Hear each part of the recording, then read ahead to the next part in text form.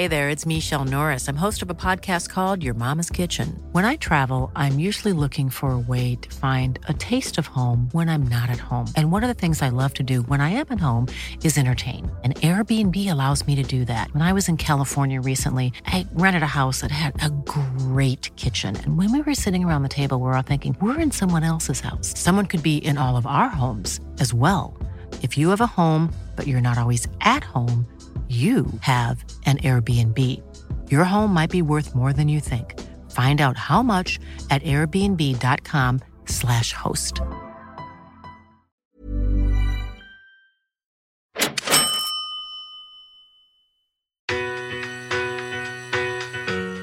I think what I really love about property and what sold it for me was tangibility of it. I think what I always wanted to do as a doctor was that, you're helping people. You can see the outcomes of it. For property, it's the same. This is Property Investory, where we talk to successful property investors to find out more about their stories, mindset, and strategies. I'm Taran Shum, and in this episode, we're speaking with Matt Khoo, the Managing Director of ICD Property.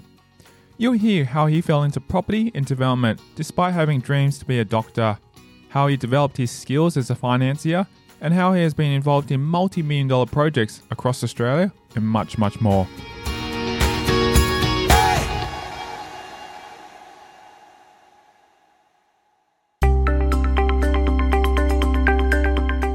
We find out what Matt Khoo's day-to-day role is, as well as the projects he's currently working on. I'm the Managing Director at ICD Property. We're an Australian-based property development company. I say Australian-based, but we have projects across 4 states in Australia.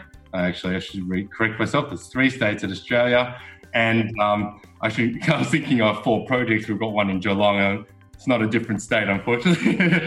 No, I shouldn't say that either. It's very close and very easy to access. So we've got 4 projects across 3 states in Australia and also a project in Auckland, New Zealand. Our projects comprise largely mixed-use projects, 3 of which are CBD projects in Melbourne, Sydney and Adelaide.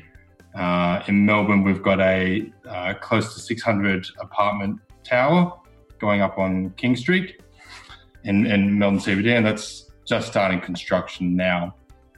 We have a Sydney project, which is a land joint venture with the City Tattersalls Club. It's a 125-year-old Tattersalls Club. Big part of the community there, and a really centralised project. It sits on Pitt Street near Pitt Street Mall. You're from Sydney, so you understand pretty well. It's really exciting. We've achieved our stage 1 DA on that project, which sees us redeveloping the City Tattersalls Club, the commercial space at sort of the first few levels, and within the heritage frame fabric as well. And then above that, developing a boutique hotel, and then above that, a residential tower. So a really exciting project. Actually just commenced our design competition phase as of last week. So we'll soon have we'll soon have an architect assigned to it as well for the tower. Due to the DA process being time-consuming and difficult in Sydney, Khoo explains the process it took for this particular project. I think my celebrations when we got a stage 1 DA probably says it all. We've had that project since 2014, and it's gone through a number of challenges and hurdles. We actually were knocked back in our first attempt to get the stage 1 DA. And then worked really closely with council to finally get there. But it wasn't a quick process. Yes, I think I totally understand. Nothing's quick with council any day, any council even, to say the least. Interestingly, during this challenging time with COVID and all, they've looked at how they can actually expedite processes and streamline. And we've benefited from a bit of that already, especially through this stage 2 process. Usually you required physical models and all that, which aren't very practical in the circumstances. So that's been able to shorten a bit of the time frame, and hopefully, there's other areas which are questioned and challenged, and especially because we're wanting to build or bring a lot of stimulus to the economy. The construction industry and development industry is a big part of that. We're talking like 9-10% of GDP just directly through work sites. And then, when you look at the flow on to other consultants and material suppliers and all that, you're looking at more like an impact of 40% of the economy, and that's with looking at sort of mining materials, material suppliers, developers, agents. It is a really wide-spanning sort of impact. Khoo delves into what a typical day in his life looks like. In my particular role, a lot of my focus is around business strategy, which is definitely ramping up a lot more as the climate and the uncertainty into the near and medium-term future. But it's also supporting, with the large challenges for our delivery team. So in terms of assisting our development team with identifying big problems and challenges and hurdles, but also problem solving with them. Never like to take that autonomy and management of that away from them, but being really sort of a sounding board in dealing with those challenges. And we do that sort of as a leadership director group with our development teams, at least on a monthly basis, but more frequently as the large challenges arise. I'm also a big advocate of getting involved in things that you're passionate with, and for me, like I like to get quite involved in new acquisitions and partnering as well. So a lot of our projects, in fact, all of our projects are in some form a partnership. I mentioned before with the City Tassel's Club in Sydney, that's a partnership with a long joint venture there. In Adelaide, I didn't get to speak about that before, but we're doing a PPP with the City of Adelaide there, and that's a redevelopment of a landmark project, Central Market Arcade, and doing it with them and with Nanshan, which is a large Chinese group based with aluminium manufacturing, but also has a really strategic sister-type relationship. You mentioned the words or the sort of phrase PBP. What does that stand for people who don't know what that is? Public-private partnership. So really working with government and to develop critical community infrastructure, but with a sort of a private aspect to it. Before delving into his property journey, Khoo shares a bit about his upbringing. Born and bred in Melbourne, so haven't moved too far from that. Look, I've definitely toyed with the idea of going overseas and working there, and I've travelled a fair bit overseas. But there's a good reason why we, as a number of our cities, often get in the top 10 of most livable and most recognised cities. So that's mine. I went to school here as well. Went to a local school, Scots College, for high school, and then studied at Melbourne University. So really haven't ventured too far. He reflects on his time at Melbourne University and talks about his field of study. Yeah, I studied a Bachelor of Property and Construction, which they don't have the bachelor system now. They've moved to an undergrad system, so a bit older. Bachelor of Property and Construction and Commerce, and then later on I came back to study my Master of Applied Finance. He goes on to share whether he gained first-hand experience before returning to university to complete his Masters. As part of the Property and Construction course, a requirement was actually to get industry experience before you graduated, and that was really, really, really insightful gave me a lot of understanding about the practical elements of my course while studying it. So I actually worked at Jones Lang LaSalle in the research and consulting division that really helped to understand the sort of macro elements that impact the property industry, as well as understanding, because all of our clients were investors and developers, what they really cared about. Khoo explains the job description he fell under for this kind of position and how he was hired. It was a kind of a mix. I was very fortunate to get a full-time role there, so I got a lot of experience, and then kind of moved my final 2 years of my studies into part-time. So I found that to be really valuable. They treated me as a full-time, I guess in the first year as a graduate, essentially. And how long were you there for? I think it was about 3 years in total. He delves into the kind of experience he gained from working in a large development company. It was a phenomenal base to start with, because it wasn't a specific transactional role, in that, if you're doing leasing and property management or something, you learn a lot about that particular part of property.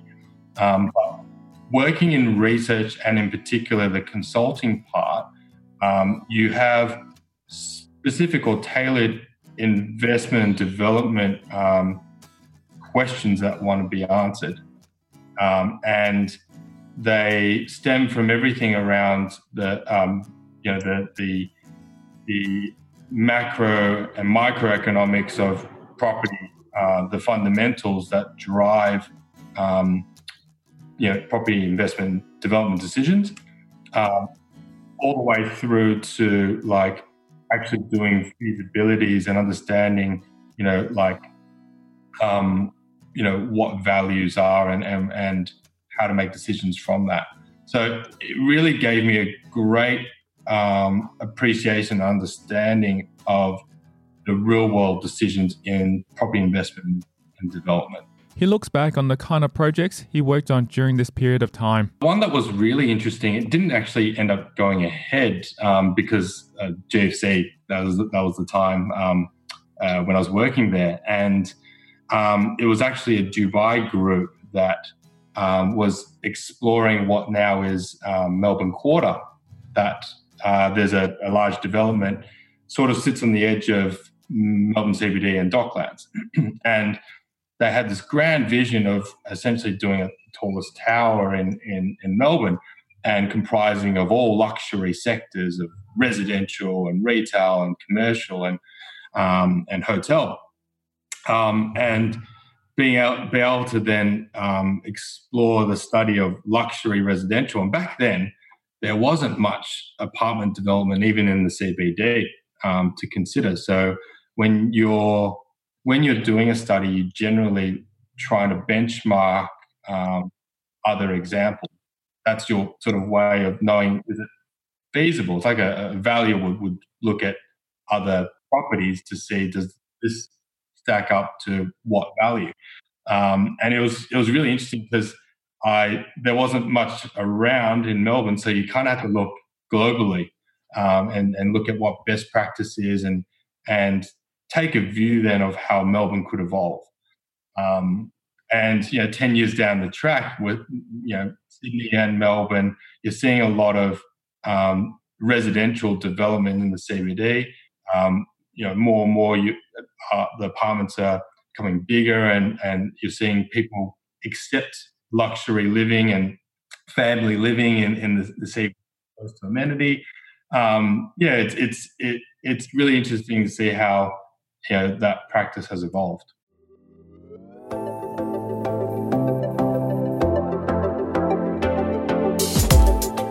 Coming up after a break, we hear what Matt Khoo did after his time with JLL. I actually was made redundant. That was how I left. But another thing that I reflect on is the positives. The reason I mention it is it's a very uncertain time for a lot of people right now.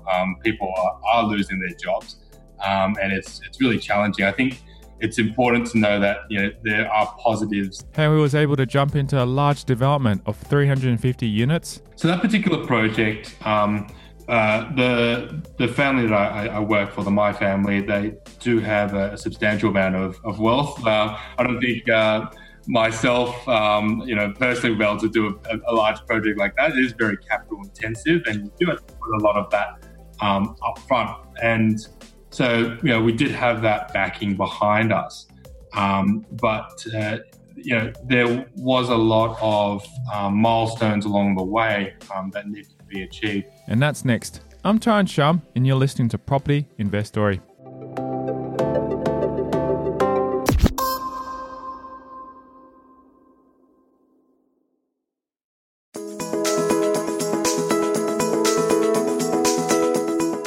Khoo reflects on what inspired him to jump into property development and construction studies.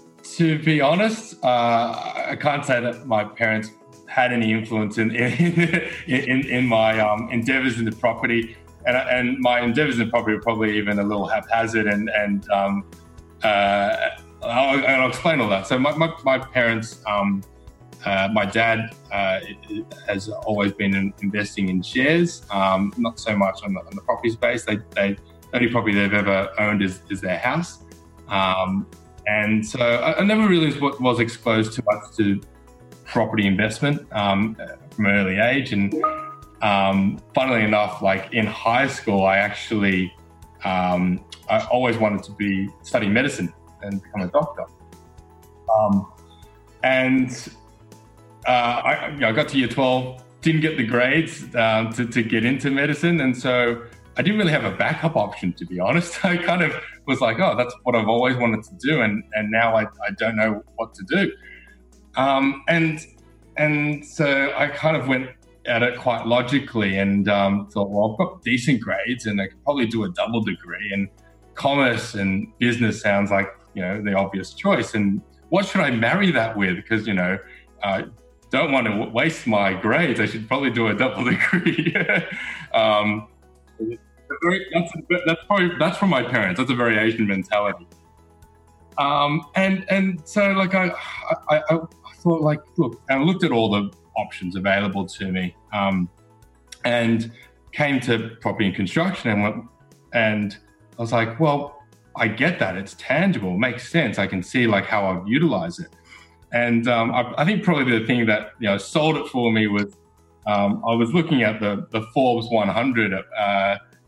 So the BRW 100 rich list, and realized 75% of those people made their money through property. I thought, well, can't go too wrong if that, And so I'm not saying that's the way you should pick your future careers and university courses. Definitely don't advocate. I'm not an advocate for that, but I think, as haphazard as it was, when I got to uni, I realized I actually was really interested and really passionate about property.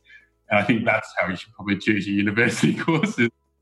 Do something that you're passionate about. But yeah, look, I think what I really love about property, and what sold it for me was that tangibility of it. I think what I always wanted to do to be a doctor was that you're helping people, you can see the outcomes of it.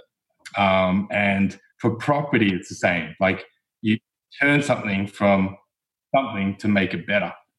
And better, like, obviously my mindset but then was about making money, but actually, better is about how you impacting the community and those around. He reflects on how his life would have been different if he had studied medicine and became a doctor. It's funny because outside of my work at ICD, I do some personal developments, but developments are quite capital intensive. So I actually do those with a couple friends from university and from high school. Both of them are dentists, so I guess you don't necessarily need to have studied property or even be working in the field to get into it. What is very handy is in the medical field, so for those who are practitioners, they have very favourable terms with financiers. You can borrow up to 9%. that's very handy, and having good cash flow is important. Khoo goes on to share where he went to after his time at JLL. I actually was made redundant. That was how I left. But another thing that I reflect on is the positives. The reason I mention it is it's a very uncertain time for a lot of people right now. People are losing their jobs, and it's really challenging. I think it's important to know that there are positives. You've got to have a positive mindset to approach every challenge, and the redundancy gave me an opportunity to reflect on where I was at that time.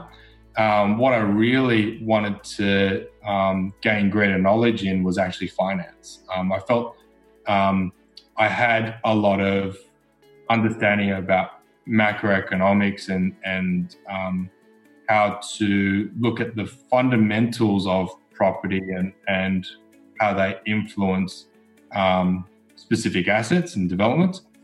But actually going through a development needed a greater understanding of finance. And so, I went back and studied, and I was fortunate enough to get a job with a bank as well at the time, and navigated my way and eventually got into the property development and investment lending space within the bank. He explains how long this journey was before he started working for ICD Property. I think in total about probably 6 to 7 years all up, and then how I actually got into ICD was, so ICD Property has been set up by an old school friend of mine and his family, the My family, and we would catch up when I was working at ANZ in their property division there. And he wanted to understand how to navigate and approach finances for ICD's first development project in Collingwood. And I wanted to understand more from him, like how they would go about purchasing sites and developing them. So we had a win-win relationship, mutual relationship there, and beneficial relationship. And one day he called me up and asked me about a particular site in Melbourne CBD and how he would go and approach it from a financier's perspective. And so I sort of explained it, and Michael then said, "Look, like I actually want you to come over and develop this for me." And that's where that was my opportunity. But at the same time, I'd never actively managed a development before, so I was in my own sort of words. I said no to Michael in different language. More because I was like, look, I really care about you. I care about your company. I don't want to come and make a mess of it. And this is something that Michael has instilled in me is like, you got to have a lot of faith in people and their capabilities, and if you do that, like it's self-fulfilling in a sense. And so he had a lot of trust, a lot of faith in me. He said, look, I think what in your experience as a consultant to developers and investors, and as a financier as well, taking all that skill and knowledge, you can apply it to development management. And he was really right. Like that having that sort of not rigid framework, a structure to approach things. It was surprising that that was really, really efficient and useful way of developing or managing a project. And so that project ended up being an extremely successful one for us. It was the EQ Tower project in Melbourne CBD, 633 apartments, $350 million project, and it won multiple awards. We managed to secure an institutional joint venture partner out of China. It was their first international project. From many angles, it was a huge success, both for the company and for myself personally. As the successful managing director was dealing with a hefty amount of money for this development project, he goes on to talk about the extensive process of putting the deal together. So that particular project, the family that I work for, my family, they do have a substantial amount of wealth. I don't think myself, personally, be able to do a large project like that. It is very capital intensive, and you do have to put a lot of that up front. And so, we did have that backing behind us. But there was a lot of milestones along the way that needed to be achieved. One thing that was important for us was the terms in which we secured the project, the site.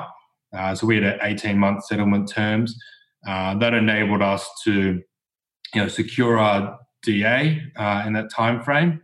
And in Melbourne at that time, we were able to secure that in 5 months.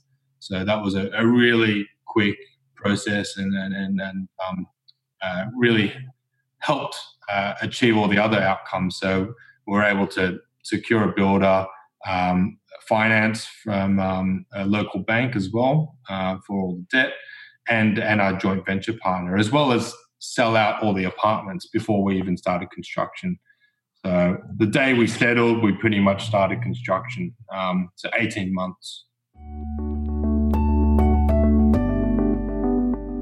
He talks more about the joint venture partner with a Chinese company and how much they invested in the project. Yeah, I guess breaking it down to the capital stack, you have your equity component, which ICD and this joint venture partner contributed. Thinking about it, that was roughly 30% of the total build cost.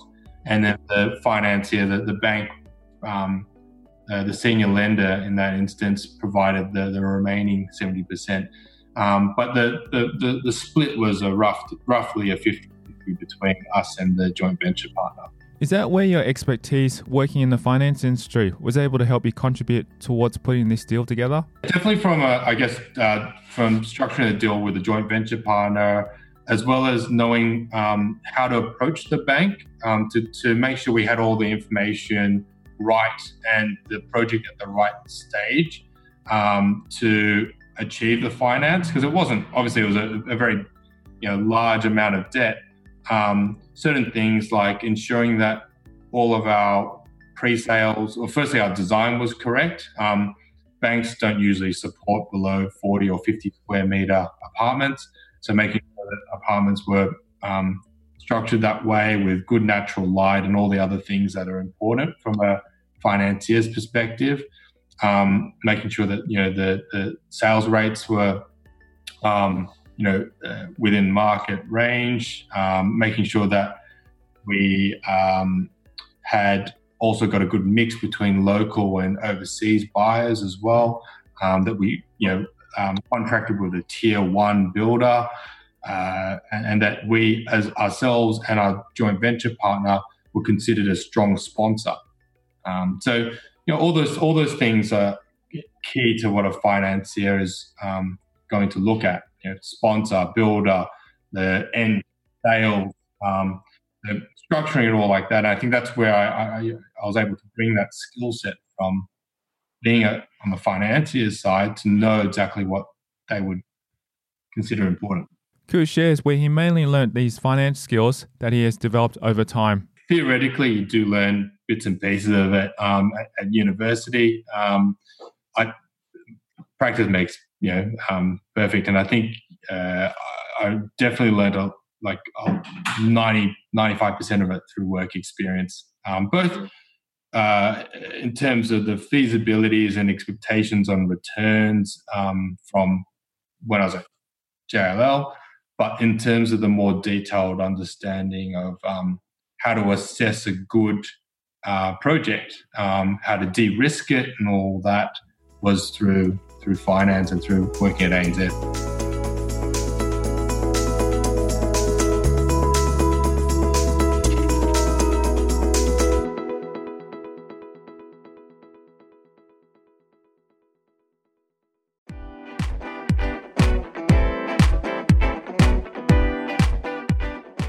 Inspired by Matt Khoo's journey, we'll keep the conversation going in a future episode of Property Investory, where we'll hear about the first property he purchased. The first property was the apartment which my wife and I purchased when we got married. The thinking about it was we want something that with all the amenities around it that we would use, and also one that we could possibly see as an investment long term once we move out into our sort of family home. The worst investing moment he has experienced with development. A big risk for a lot of smaller developments, there's actually a risk for any development, is around the builder. We've actually had a builder fall over on one of our projects, and we're still completing that project now, probably a year after we would like to have completed it. That has, a real material impact on your outcomes. And that's next time in a future episode of Property Investory.